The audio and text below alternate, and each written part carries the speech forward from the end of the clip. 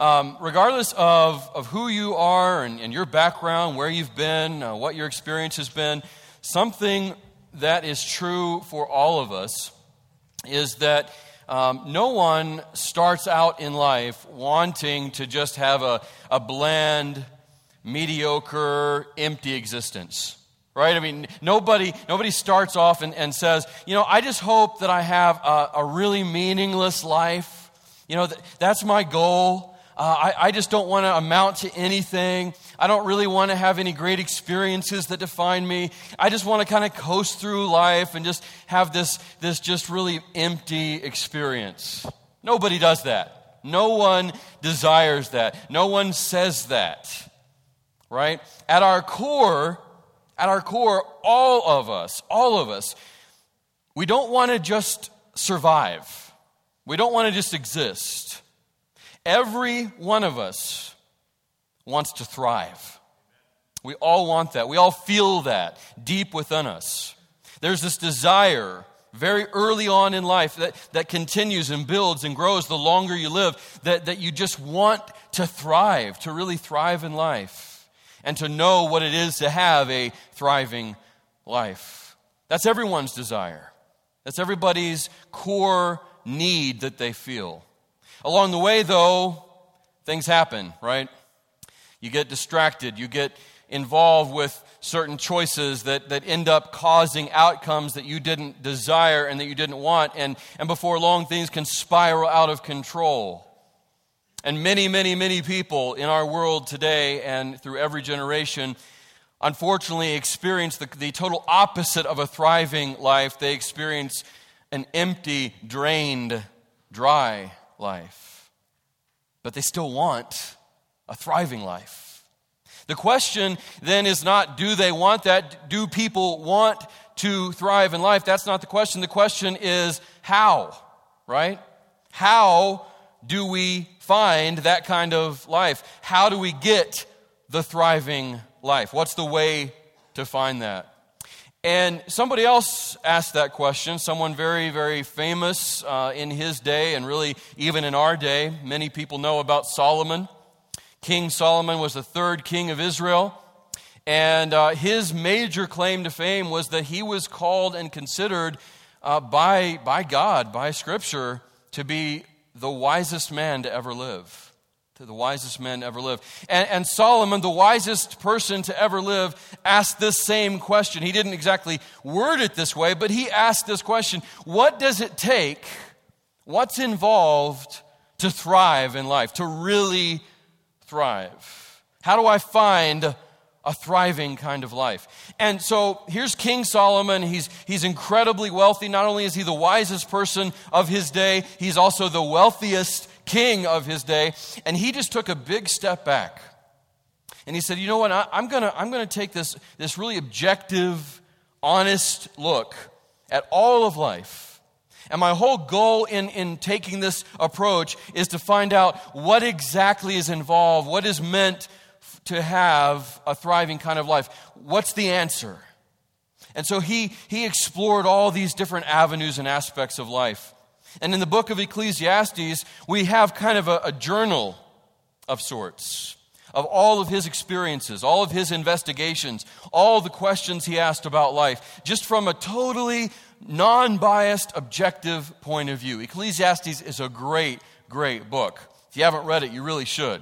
I mean, it's excellent, just brilliant writing and literature and profound observations. Well, in terms of asking where the thriving life is found, what Solomon found pretty quickly is where it's not found. And that was really what ended up being true of all of his observations. As he explored, how do I get the thriving life? How do I find the thriving life? What ended up happening, the answers were where it's not found. And that's really a good place to start. You know, we kind of get that out of the way. Before we find out where it is found, the thriving life, where it's found, it's good for us also to find out where it's not found, so we don't kind of make those mistakes, right? We can avoid those before we get started. So I'm not going to actually have us look into Ecclesiastes, but I just want you to note what three major things that Solomon found as far as where the thriving life will not be found, okay? It's not going to be found, first of all, in education. It's not going to be found in education. Now, that does not mean drop out of school, don't try to make something better of yourself, don't pursue education. That's not what this is saying. What Solomon found out, though, when he looked at all the options for education and advancing himself, he found at the end of it that it was empty, that it just didn't satisfy. He said, I applied my mind to learning, and I explored all there was to explore. I applied every aspect of my mind to trying to know all there was to know. And he did it. But at the end of that, he said, but all of this is vanity. It's emptiness. It's chasing after the wind. It doesn't fulfill me. It doesn't satisfy me. It doesn't answer that longing that I still feel. I can't thrive just by focusing on education and advancing myself and expanding my intellect. It just doesn't cut it. That's not the answer to the thriving life. And you can find those observations in Ecclesiastes 1:12 through 18.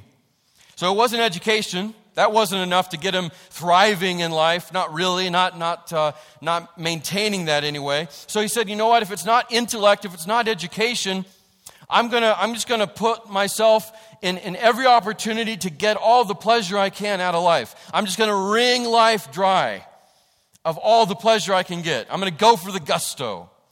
And that certainly is something that our culture can relate to, right? It's all about the moment. It's all about the feeling. It's all about getting as much of an emotional high as you can. So Solomon did that. He went to all the avenues of every type of pleasure. He tasted all the food, all the wine. He indulged himself with women. Everything he could think of, entertainment. You name it, he did it. All in the hopes of finding what it really took to get that thriving life that he and everyone else desired. But at the end of all that experience, he said the same thing. All of this was meaningless. A chasing after the wind. Vanity of vanities. That's in Ecclesiastes 2:1 through 11. So after education didn't work, after pleasure didn't work, he still didn't have that thriving life, not really, not fully. So he said, you know what? I'm going to apply myself to work hard. I'm going to just labor. So he did that. He observed all the other people working and all the toil, and he took part in all the different construction projects that he had ordered, and he just really dug in and got his hands dirty, and he observed everyone who was really working hard, and he thought, surely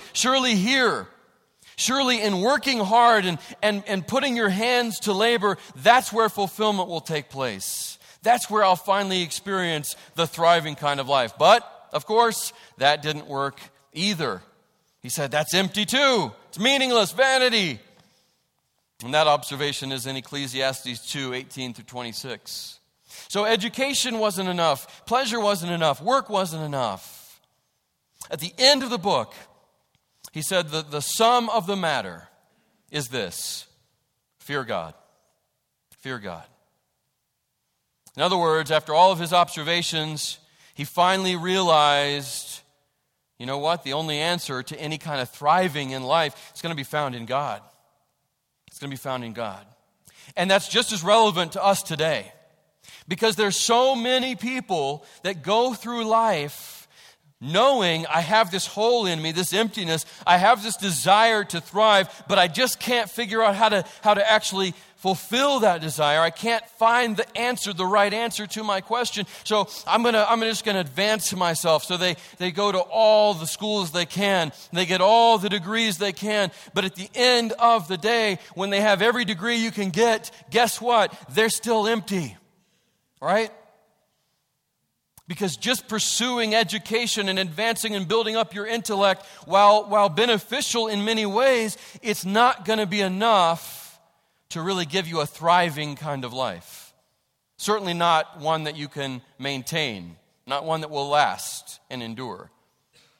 So other people then, they try pleasure, they go that route, and they just fill their life with every kind of earthly human pleasure possible. Sex, drugs, music, entertainment, food. I mean, that's a big reason why you have shows like The Biggest Loser that are so popular, right? Because you have people on there every time they do a new show, and they ask what led you to this point. It's always something has happened in their life that let them down. Something wasn't fulfilling, so they looked at food. They chased after food, and they just went all at it. And then that's where they're in the shape they're in with being on Biggest Loser. You have shows like The Bachelor and other similar shows where people they're looking for that right relationship.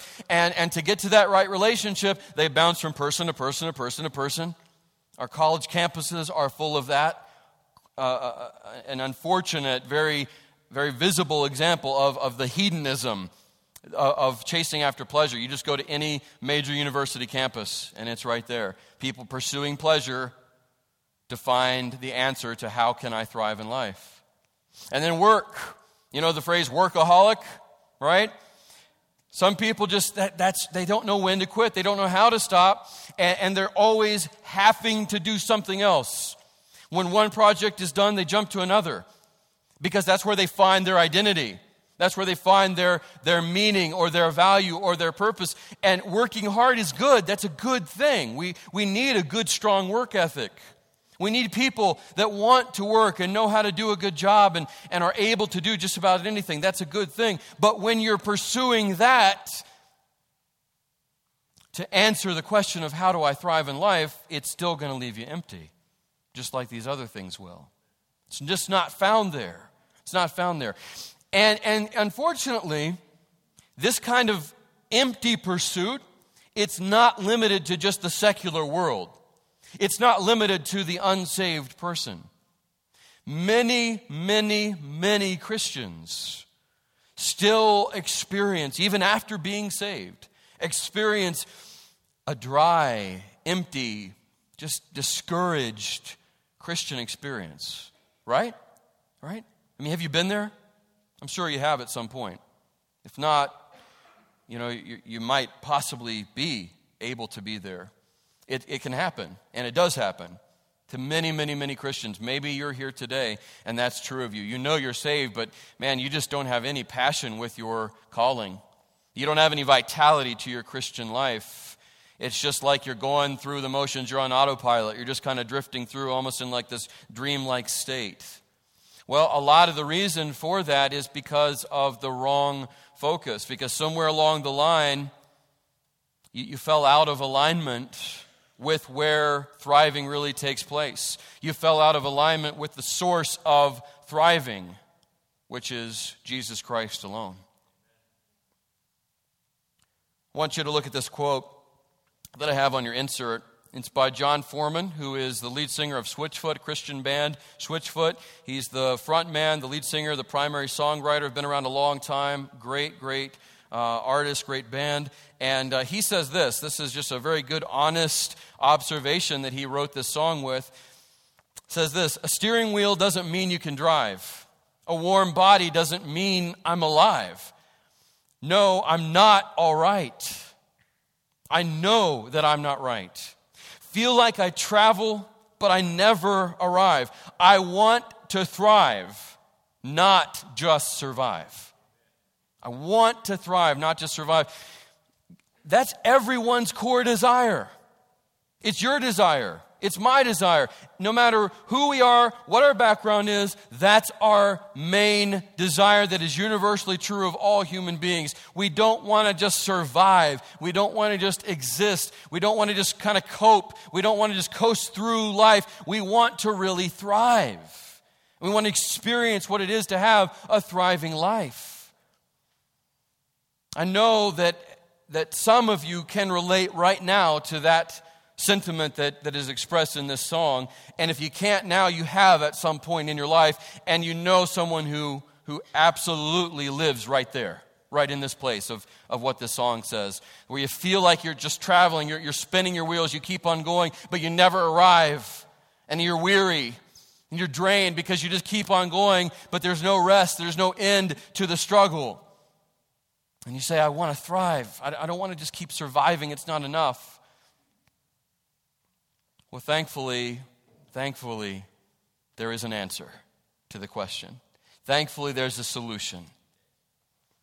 And here's what it is. I want you to really focus in and hear and pay attention to this truth, this reality. Thriving in life, which we all want, thriving in life requires abiding in Christ. Thriving in life requires abiding in Christ. Now, we don't go around talking about abiding that much. That's just not a word we use a lot. But what abiding means simply is living. It's where you live. It's living. It's dwelling. It's where you are. It's the place that you put down your roots. So, we don't go around saying, hey, where do you abide? But we do say, where do you live, right? Oh, I live over so-and-so. You don't say, I abide over so-and-so, but you mean that, I live at this place. I live in this neighborhood. I live in this community. This is where I have my roots. This is where my family is. This is the community I'm part of. So it's that concept. Thriving in life requires abiding or living in Christ. And in John 15, verses 4 through 5, Jesus himself talks about how absolutely important it is to abide or to live, to remain, to stay in Him in order to thrive in life. He really explains it very clearly, and he talks about how vital that is to us if we want to thrive in life, which we all do. So it makes sense then that we would pay attention to what he has to say. Solomon told us where thriving in life is not found, and he was, the wisest human to ever live. And it's good to pay attention to that. But what we really need to pay attention to is the divine Son of God telling us where we can find the thriving life, right?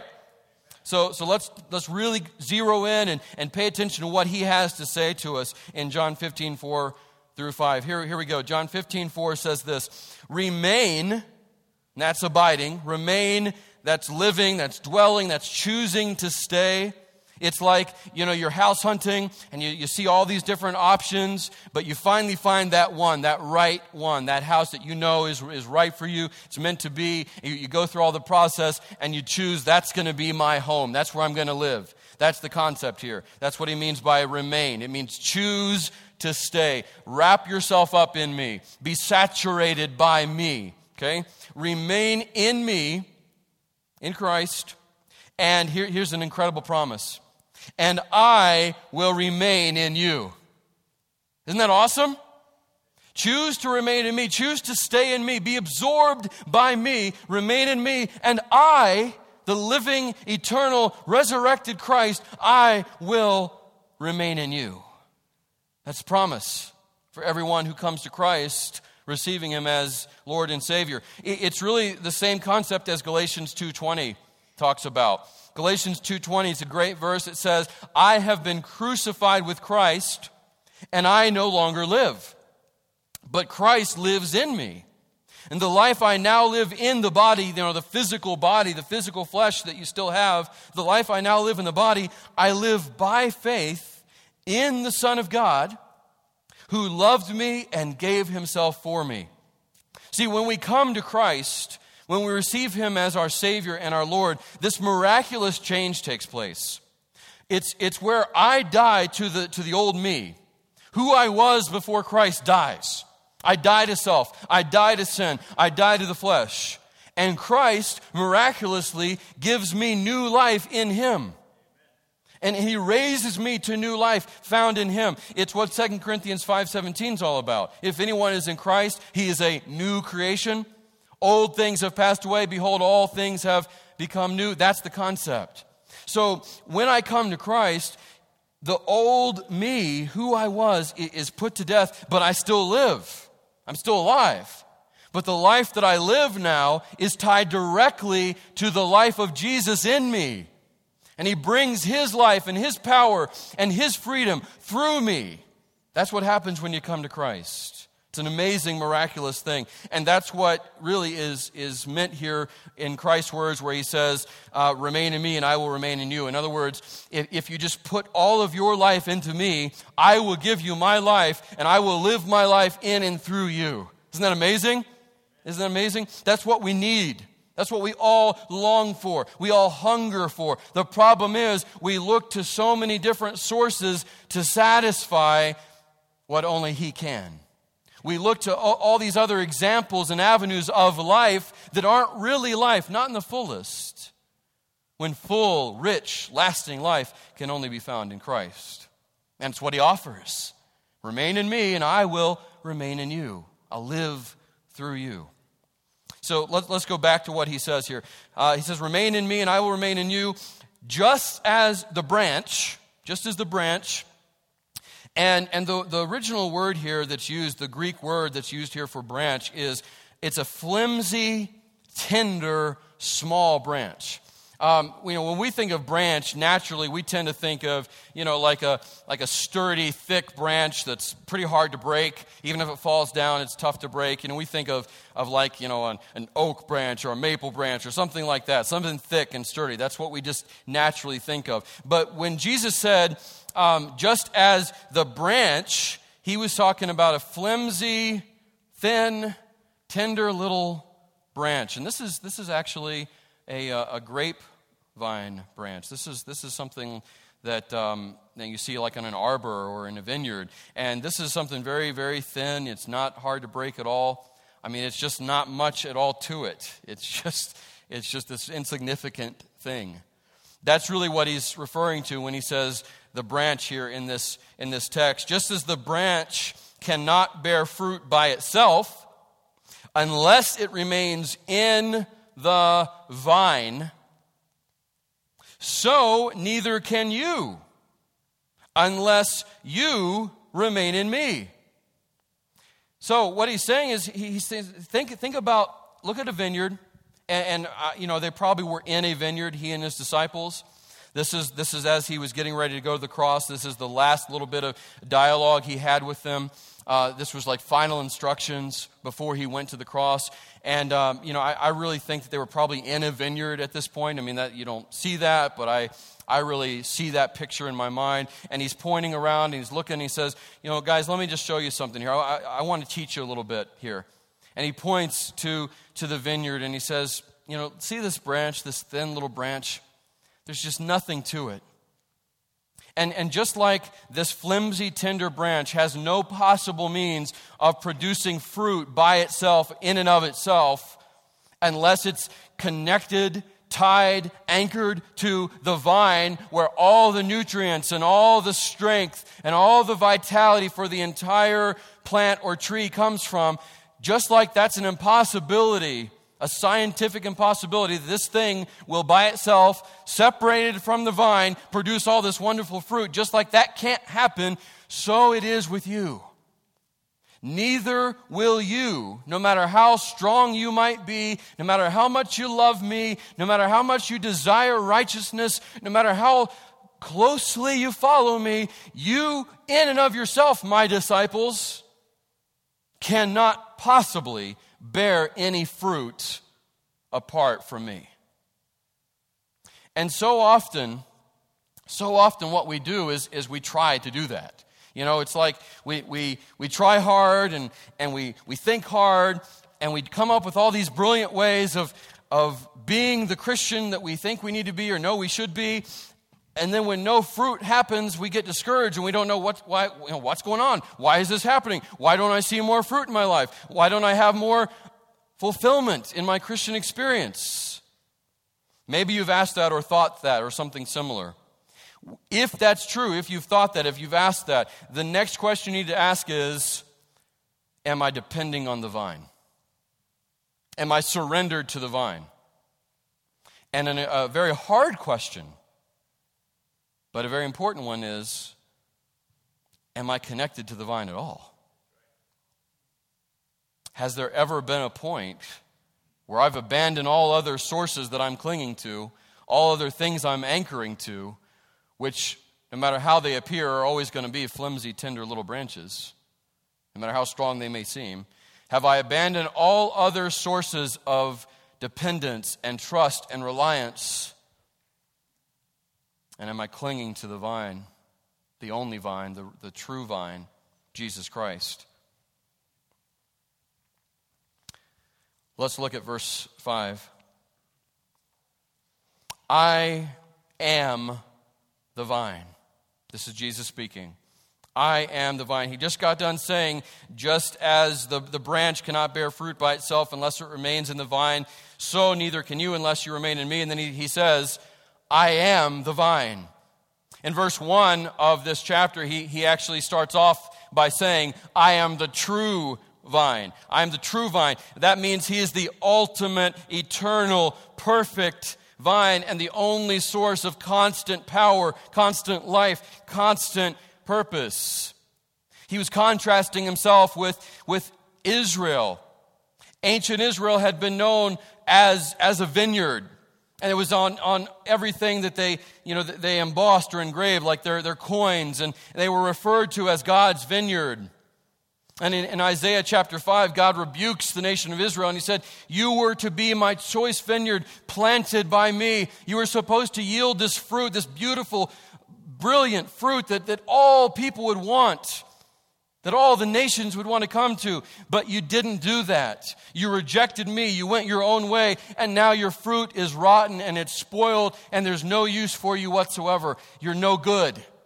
Jesus is saying, I am the true vine. I am the fulfillment of the picture that Israel was supposed to be, but failed to be. I am the true, the only vine. I am the ultimate vine, the eternal vine, the source of everything you need. I am the source of thriving in life, is what he was saying.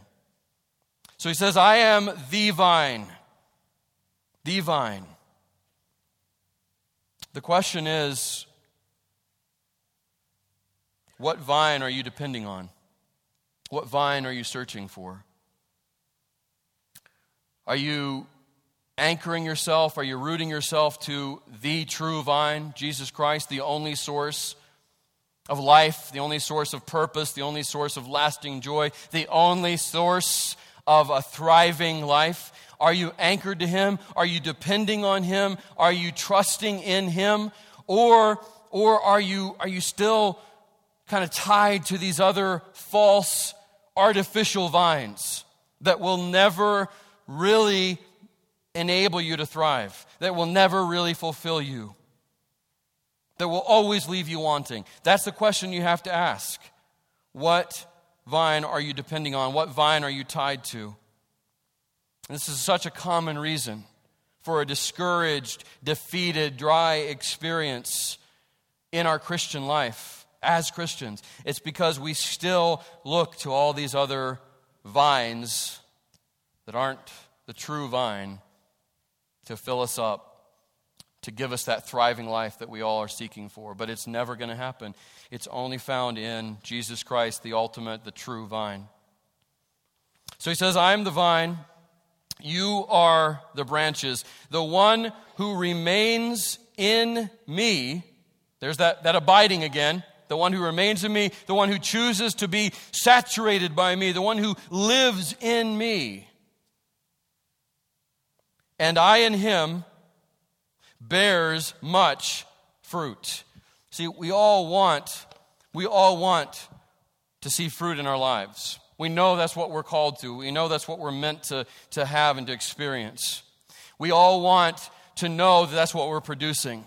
That's the only time we're going to be satisfied in the Christian life, is if we are producing fruit, because we're called to that. That's what we're meant to do. We're not saved just so we can sit around until heaven. We're saved so that we can serve.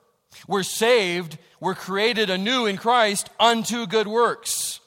That's what Ephesians is all about. Ephesians 2 says that we are God's workmanship, or his masterpiece, created in Christ Jesus unto or for good works. We're saved so that we can then produce righteousness, spiritual fruit. That's what we're called to do. It's what we're meant to do. But it's only going to happen when we, as the flimsy, tender branches that can't do anything on our own, when we are anchored, tied, rooted to the vine, Jesus Christ, the ultimate and true vine. And let me just point out, if you are in Christ, genuinely in Christ, then you are completely tied to the vine Jesus Christ just as much as any Christian is.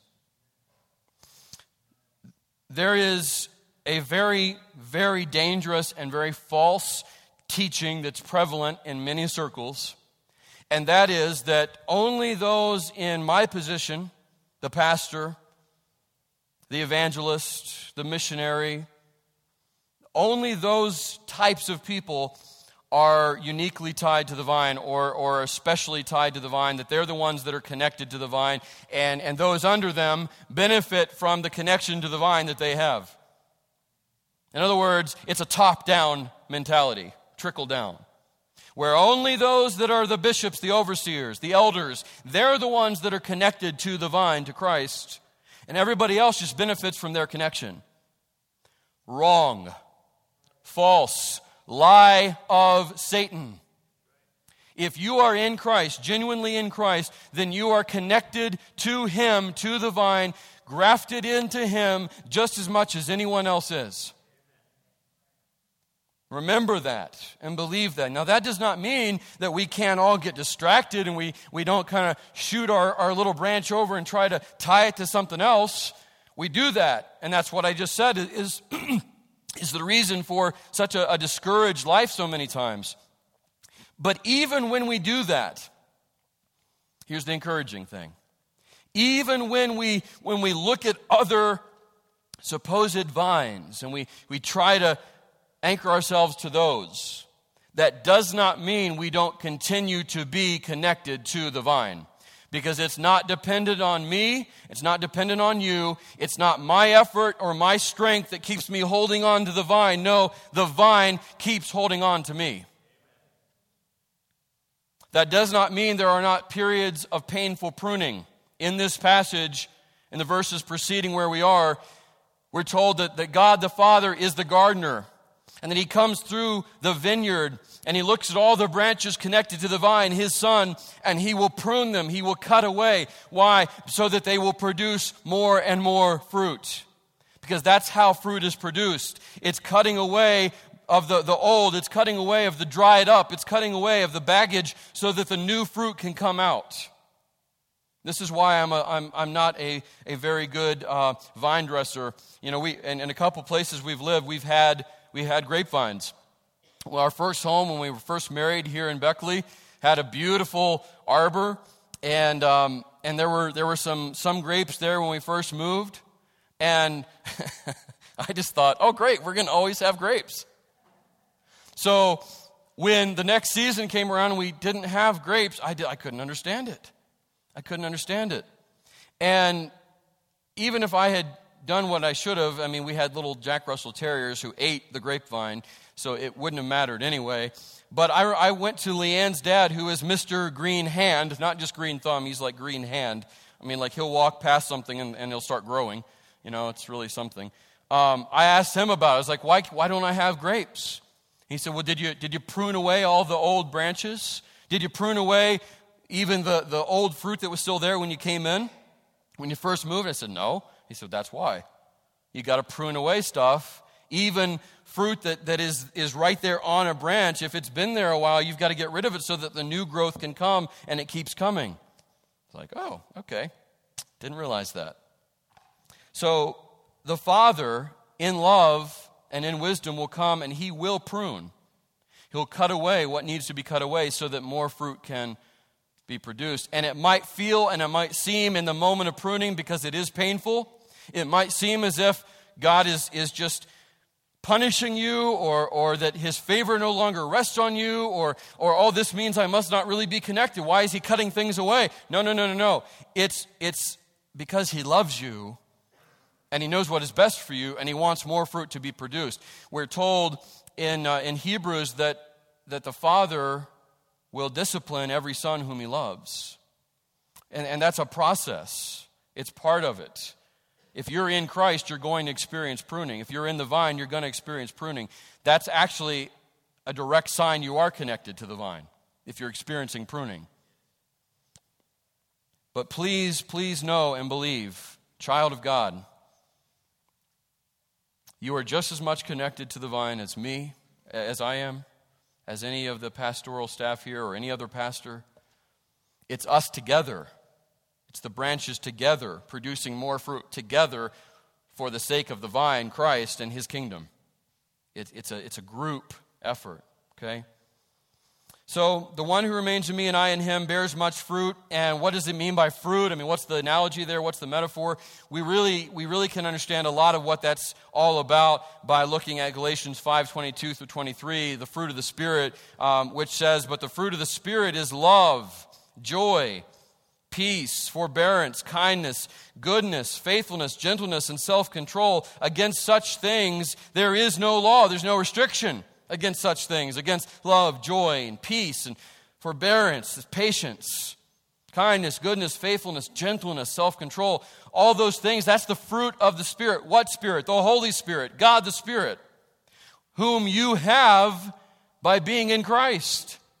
If you're connected to the vine, to Jesus Christ, by surrendering your life to him, receiving him as your Savior and Lord, not only are you connected to him, not only is his life lived through you now, you have the very Spirit of God in you now, producing this kind of fruit. Righteous fruit. Fruit that we're all called to, that we all desire to produce if we are in Christ. So it's that kind of fruit. The one who remains in me and I in him bears much fruit. The key is the one who remains in me. That's the key. That's where the thriving life comes from. That's where the fruit-producing life comes from. And he says again, because, look at this, because apart from me, outside of me, you can accomplish, let me hear you say it, nothing. Apart from me, apart from the vine, apart from Christ, no matter how long you've been saved, no matter how much Bible you know, no matter how many times you pray, no matter how much Christian music you listen to, no matter how many times you come to church, apart from constant, total dependence on Christ, you, me, all of us can accomplish nothing. It's like trying to turn on a lamp that's not connected to any power. And we sit there, for minutes or hours, and we're messing with this. Why isn't this lamp working? What's wrong with this lamp? Oh, this lamp is just stupid. Why can't I get it to work? It's like somebody would come along and say, is it plugged in? I've been there. I'm sure you have too. Where for whatever reason something has happened or there's some situation and you as a Christian, you just can't seem to figure out why don't I have purpose in my life? Why don't I feel the same passion that I once did for the gospel and for the Savior of that gospel? Why don't I see results in my Christian life? Why don't I see fruit? All these other people, I see them producing fruit left and right. What's wrong with me? Why can't I figure this out? I guess this Christian thing is just not for me. I guess this Christian life isn't what it was promised to be. But it's just the same as trying to get a lamp that's not plugged in to work. And then the Holy Spirit with grace and with gentleness, but with truth, will come along and say, it's because you're just not plugged in. You've allowed your plug to come out of the wall. You've pulled it out. You're still part of me. You're still a lamp that will and can work. You just have to remember that you've got to stay connected to the source. Doesn't change the fact that you are someone that belongs to God, someone that he will and desires to use, but it's not found in your own effort. It's not found in plugging into your power source. That won't work. It's found in plugging into the constant power source, Jesus Christ. He's the one. He's the one. So, what does all this mean practically? Well, we all want to experience thriving in life generally, but we also, all of us, want to experience thriving in life very specifically in some very key areas of life. And I just want to share that with you. I know you're going to agree, it's going to resonate with you. We all want to experience a thriving in life when it comes to our witness as Christians. If you're in Christ, you're going to have a desire to tell others about him. You know that's part of your DNA now. You know that's what you're called to. So many times, though, we get tripped up with how, or we get discouraged with our fear about it. We don't know what to say or how to say it, and what's the best method or the best strategy, and we can get tied up in that, and then we don't do it at all. But the thriving life that's available to us in Christ, the source of power is available to us in our witness. 2 Corinthians 5:20 says that we are Christ's ambassadors. We've talked about that over the last couple weeks here. We are Christ's ambassadors, that God is making his appeal through us. But here's the thing. We can't do that in our strength. We can't do that in our effort. Even the most brilliant witnessing strategy that we come up with is still a strategy we come up with. The way to effectively witness the gospel and evangelize to other people is to take what you have received by Christ, to tell your story of redemption to other people, and to allow God to speak through you by his Spirit and to trust him to do the work. So many times we wrongly think that it's up to us to save the people that we talk to. That's not your job. That's the Holy Spirit's work. Your job is to be there as an instrument, as a conduit. Think of the lamp as a conduit of his truth and his power into that life. So the thriving life is available to you in your witness. Secondly, it's available to you in your marriage. In your marriage. In your marriage. Now, we all want this, right? Husbands, wives. We know how incredibly discouraging it can be in our marriages when we're trying to love each other the way we're supposed to love each other on our strength or by our effort. It's just not going to last. In many cases, it's not going to happen at all. Ephesians 5:22-25, we won't go into it, but basically a summary, Paul there says, wives, submit to your husbands as unto the Lord. Whoa. And wives are everywhere saying, do you know who I'm married to? Do you remember who you brought into my life? Submit to him. And it goes on, says, husbands, love your wives as Christ loved the church and gave himself up for it. In other words, die to yourself, sacrifice yourself for the sake of your wife. And men, come on, let's get real. We can't do that. Not on our own. We're far too selfish. No amens from the wives. We're far too selfish, self-centered. We want what we want. We want it the way we want it. No matter how much you love your wife, I'm not saying you don't, but no matter how much you love her, no matter how much I love mine, we cannot love them to the degree we're commanded to here, to the extent that Christ loved the church. I can't do that. Neither can you. In ourselves. By ourselves. And same with you, wives, in submitting to your husbands as unto the Lord. We cannot do that in our own effort. And when we try, that's when we fail. And when we fail, that's why we get so discouraged. And that's a big source of so many problems in our marriage. But here's the good news. If you are in Christ, you're connected to the vine where thriving comes from. And that includes and applies to your marriage. He enables you, husband, to love your wife as Christ loved the church. He enables you, wife, to submit to your husband as unto the Lord. He enables. He enables. And then lastly, also in our treatment of others, we all know how we can come up short there in how we respond to one another, how we treat each other, our actions toward one another. We can fall short in that so many times, so many ways. But the good news is, again, if we're connected to the vine, to Christ, he allows us to thrive even in this as well. Galatians 6:10 tells us, do good to all men, do good to every person, especially to the household of faith, to your fellow believers. And so many times we fall short in this, where we somebody pulls out in front of us in traffic and we may be tempted to give them a nice little greeting, right? If we don't do that, the thought's in our head. We get really impatient in the checkout line when the person in front of us is taking forever. They've bought like the whole store. And you're like sitting there like, I really need to get out of here. And that fuse starts shortening. At home, you're stressed. You come home from a stress day and you bring that stress in your home and your kids are driving you nuts and this needs done and that fuse just gets shorter and shorter and shorter. You come into church to the place of worship and the person that you've had a problem with for 10 years that you try to avoid corners you, and then there's that tension there. What do I do here? Do I confess my bitterness toward them and ask their forgiveness and move on, or do I harbor it? So in treatment of other people, where it's often so hard for us to do what we're called to do, Don't depend on yourself. Don't try in your strength. Remember, I'm connected to the vine. I have the constant source of all power and all enablement, and I have the source of thriving in every area of life at my disposal. And you choose to surrender to that again and yield to that again and again and again. So all of this, all that we're talking about, the thriving life, remaining rooted to that vine, focused on the vine, surrendering and yielding to Him, allowing His power to enable you to thrive in every area of life, all this is by the empowerment of the Holy Spirit, church. All of it's by the empowerment of the Holy Spirit. He keeps us connected to the vine, all believers, all of us.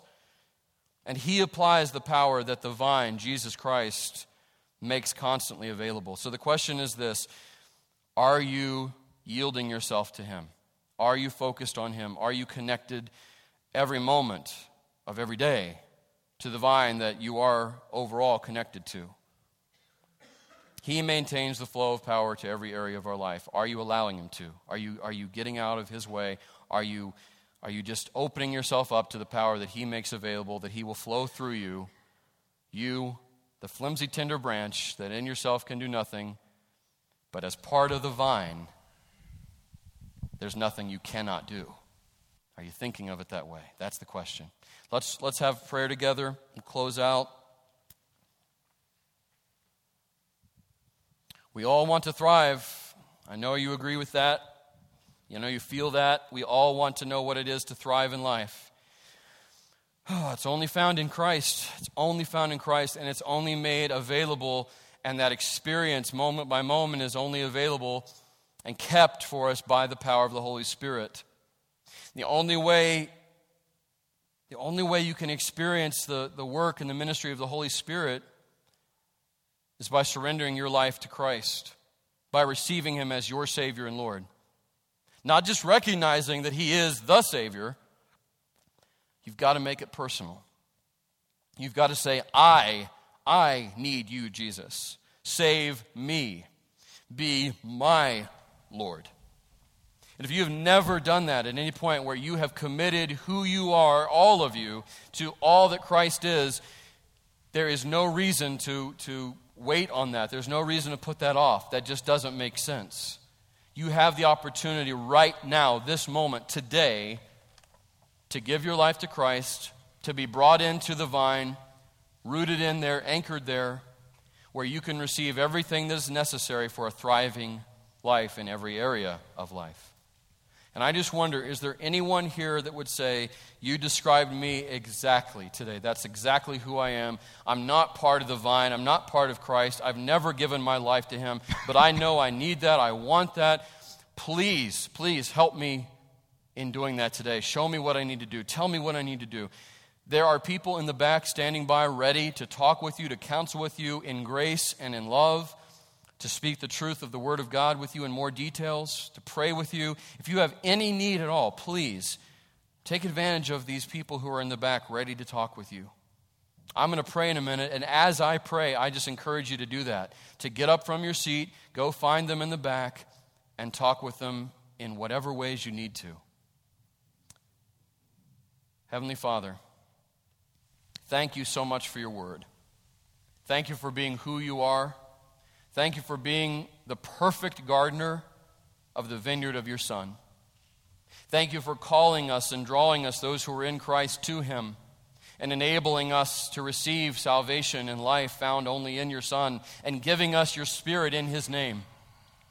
Thank you for the promise and the reality that we have in and through Christ, the vine, that if we are connected to Him, though we are flimsy, tender branches that can do nothing in and of ourselves, as we are connected to Him, we will see fruit in every area of our life be produced as we allow Him to work. We will see and experience a thriving kind of life, not just a mediocre existence. And thank you so much, Father, for making that available to us. Thank you for not holding that back, but for giving to all who come. Thank you for grace. Thank you for mercy. I pray, Father, that if there is anyone here at all who has not yet committed their lives fully and totally to Jesus Christ as Savior and Lord, that right now, this moment, this day would be the day they do that. That they would experience what it really is and what it really means to have a thriving kind of life, to experience life to the fullest, to know what it is to be connected to Jesus the vine and all that that means. May that be their experience today. For those of us who are already connected to the vine, thank you for that. But I pray that you would work in our hearts and that you would allow us to welcome your pruning work in us, knowing that it's always going to be for our good and your glory. Help us to get rid of anything we're holding on to that's keeping fruit from being produced as it's meant to in our lives. Help us to abandon any other source of fulfillment that we're looking to. Help us to let go of any other false vine we're holding on to and cling to the vine that we're connected to. I pray this all by your Spirit. I pray this all in accordance with your will. And I pray this all in Jesus' amazing name. Amen.